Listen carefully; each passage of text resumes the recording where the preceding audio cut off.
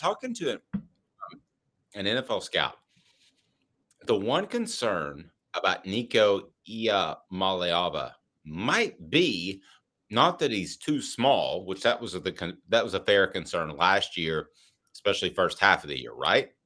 Hmm. Big concern, too big, too tall. Now, Heard that about me a lot. Sorry. let me explain this for just a second. Make it really easy to work in a sponsor mention there, Caleb. Thank you. Um, the I there is, and I think that a guy that was tied to Tennessee in a weird way, Ryan Leaf, had this issue. There was too big of a hit zone. Yeah, he was a solid 6'7". Right now, Nico is 6'6". Now, let's assume that he's super elusive and super fast, and he's able to avoid hits. There's still going to be times in which he is in the pocket, and there's a bigger hit zone. The hit zone, as it stands in the NFL, is from your shoulders to your knees. Well, there's a lot of places to hit Nico in that space because he's a tall guy. Now, talking to the person I was visiting with, they said his elusiveness and ability to move in the pocket can negate all that. But let's say he gets 6'7", 6'8", which I've been told his dad is up in the 6'7", 6'8" range.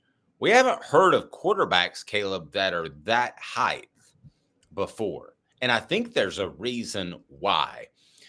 That is the only concern that he had about Nico after seeing him, Caleb, is that there is a rather big hit zone. Now, I'm going to make a bit of a vague reference you probably won't get. But if you go back, this happens to receivers pretty frequently. Randy Moss is the exception because he was huge and he was so fast you couldn't catch him to hit him.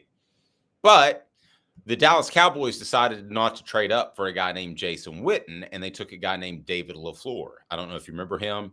He was 6'7" as a tight end. Too big of a hit zone. He took too many hits when coming across the middle. So if there's any concern, it's funny how last year we discussed he needs to put on weight, and now we're thinking maybe he needs to start smoking cigarettes so that he stops growing because you don't want to be 6'8" and standing in the pocket. And let's not forget he's 19. I don't know about you, but I grew another inch and a half after 18 to about 20 years old. I was kind of a late bloomer. I'm not saying he will be. Everybody's physically different. How concerning could that be, Caleb? And I want to go to the message board and get your thoughts because that's a very, very big target to hit right now. It could get bigger. And if it gets bigger, I think it is a bit of a cause for a concern. Yeah, right now I think he's at his max. He's okay right now. And just for comparison, he's about Trevor Lawrence's height right now. Trevor Lawrence is 6'6". Now Trevor Lawrence is having some issues in the NFL, but I don't think it's because of his hit zone. Honestly, I think there's some other more interior issues with Jacksonville. It's funny you say what you said because I had asked one time. I thought Michael Jordan ran a four. We just talked about it. He ran a 4.340 in college, and he's 6'6". Yes. And I thought he would be a lock to be the greatest receiver of all time if he chose to play. But I think you told me his mass is just too wide, so he'd break his ribs going over the middle, wouldn't he? Trying to catch a ball. Yeah. I mean, if you look at most of the great receivers, they're They're 6'2" tall and narrow. ish, 6'2", 6'3". You don't see a lot of guys that are 6'5". Now, all that being said, we're talking about the interior trim on a Porsche. Okay, that is a very minuscule concern, and probably would be an issue in the NFL more than it would in college football. But I do think it speaks to what you brought up so many times that Dylan Sampson's. Now, Travis. I'm saying if he gets bigger than 6'6". I'm not saying at 6'6", but that brings up the concern that they might have for Dylan Sampson. That is, he's not a great pass blocker. You really want to protect him because the last thing, obviously, that Tennessee would want to do was for him to get banged up. And I think that Joe Milton, we've been a little bit hard on him, was probably banged up for portions of the season last year with the knee. That what game did he come out for a short amount of time? Was that the South Carolina game? I don't think he came out, but his knee was banged up a little bit in the South Carolina game. He played with the knee I think brace it was on. fourth. I think it was fourth down anyway, or there was a timeout or something where he was able to come back on. That being said, Derek said Trevor Lawrence getting folded up under and coming back and playing was wild. That was. I thought Joe Milton was going to go out when he got twisted up in the game that we're having trouble with. If you want to help us on the message board, you can certainly do that. Hit that like and subscribe button. We greatly appreciate that. And we'll have some big news coming up later in the program. We'll also visit with T. Scott Jones to get the latest on the Tennessee NCAA case. And by the way, Tennessee's winning.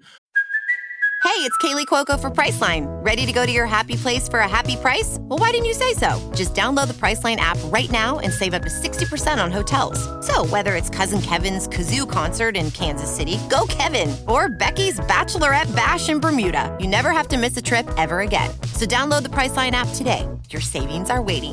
Go to your happy place for a happy price. Go to your happy price, Priceline.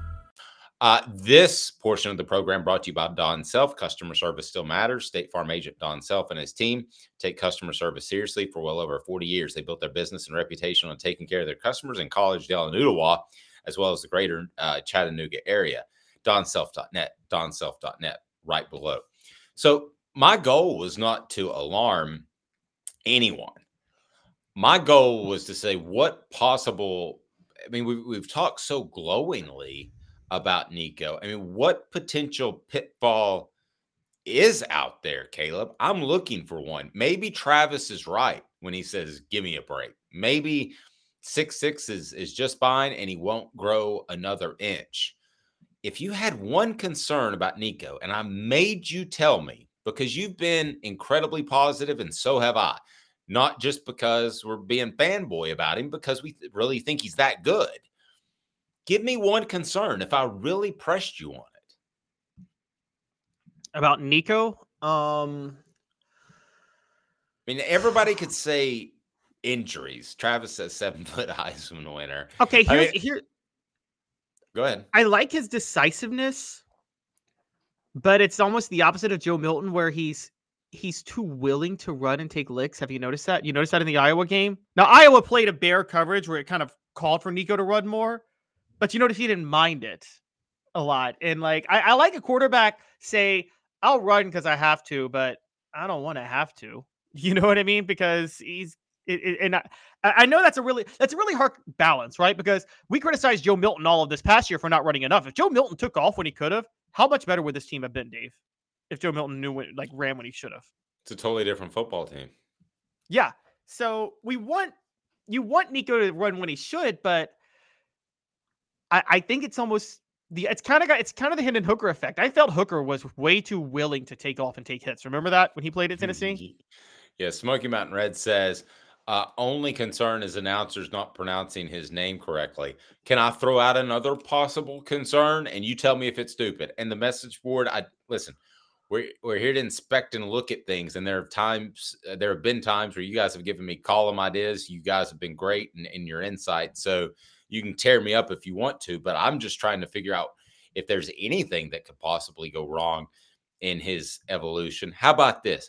His receivers aren't elite, because somebody just posted on the message board that Squirrel White is good, not elite. So That's true, though. Yeah, I don't know that it is true with what we've seen out of Joe Milton. I mean, Brew McCoy is elite if he's healthy. Mike Matthews is going to be elite. Mike Matthews is going to be the best receiver Tennessee has had in 20 years.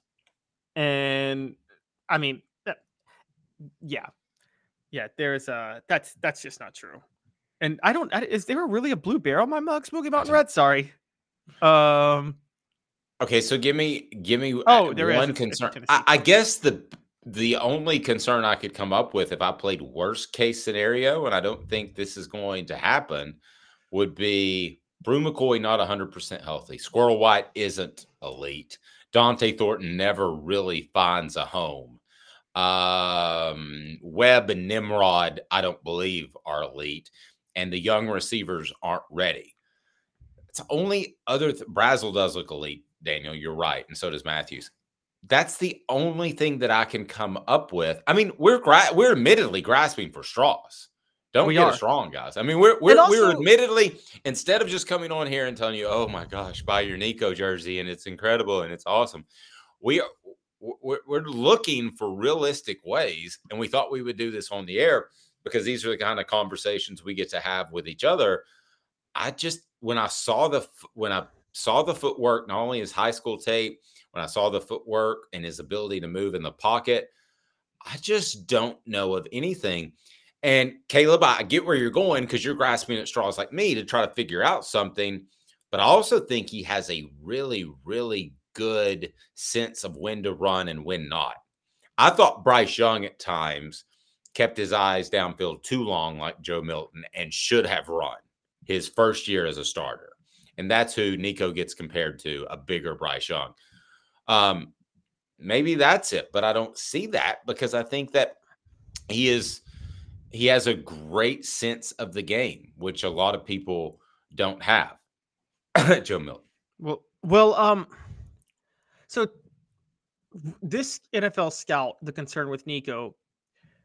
Now, we don't want to sound insensitive. We root for anybody that's ever going to college. You always root for players to have success in the NFL. But curiously, is this a bigger concern for Nico when he goes to the NFL, or do you think this is a concern for Nico when he plays next year at Tennessee? Because Heupel's system, I mean, it's a 3-step drop and get rid of the ball quickly, isn't it?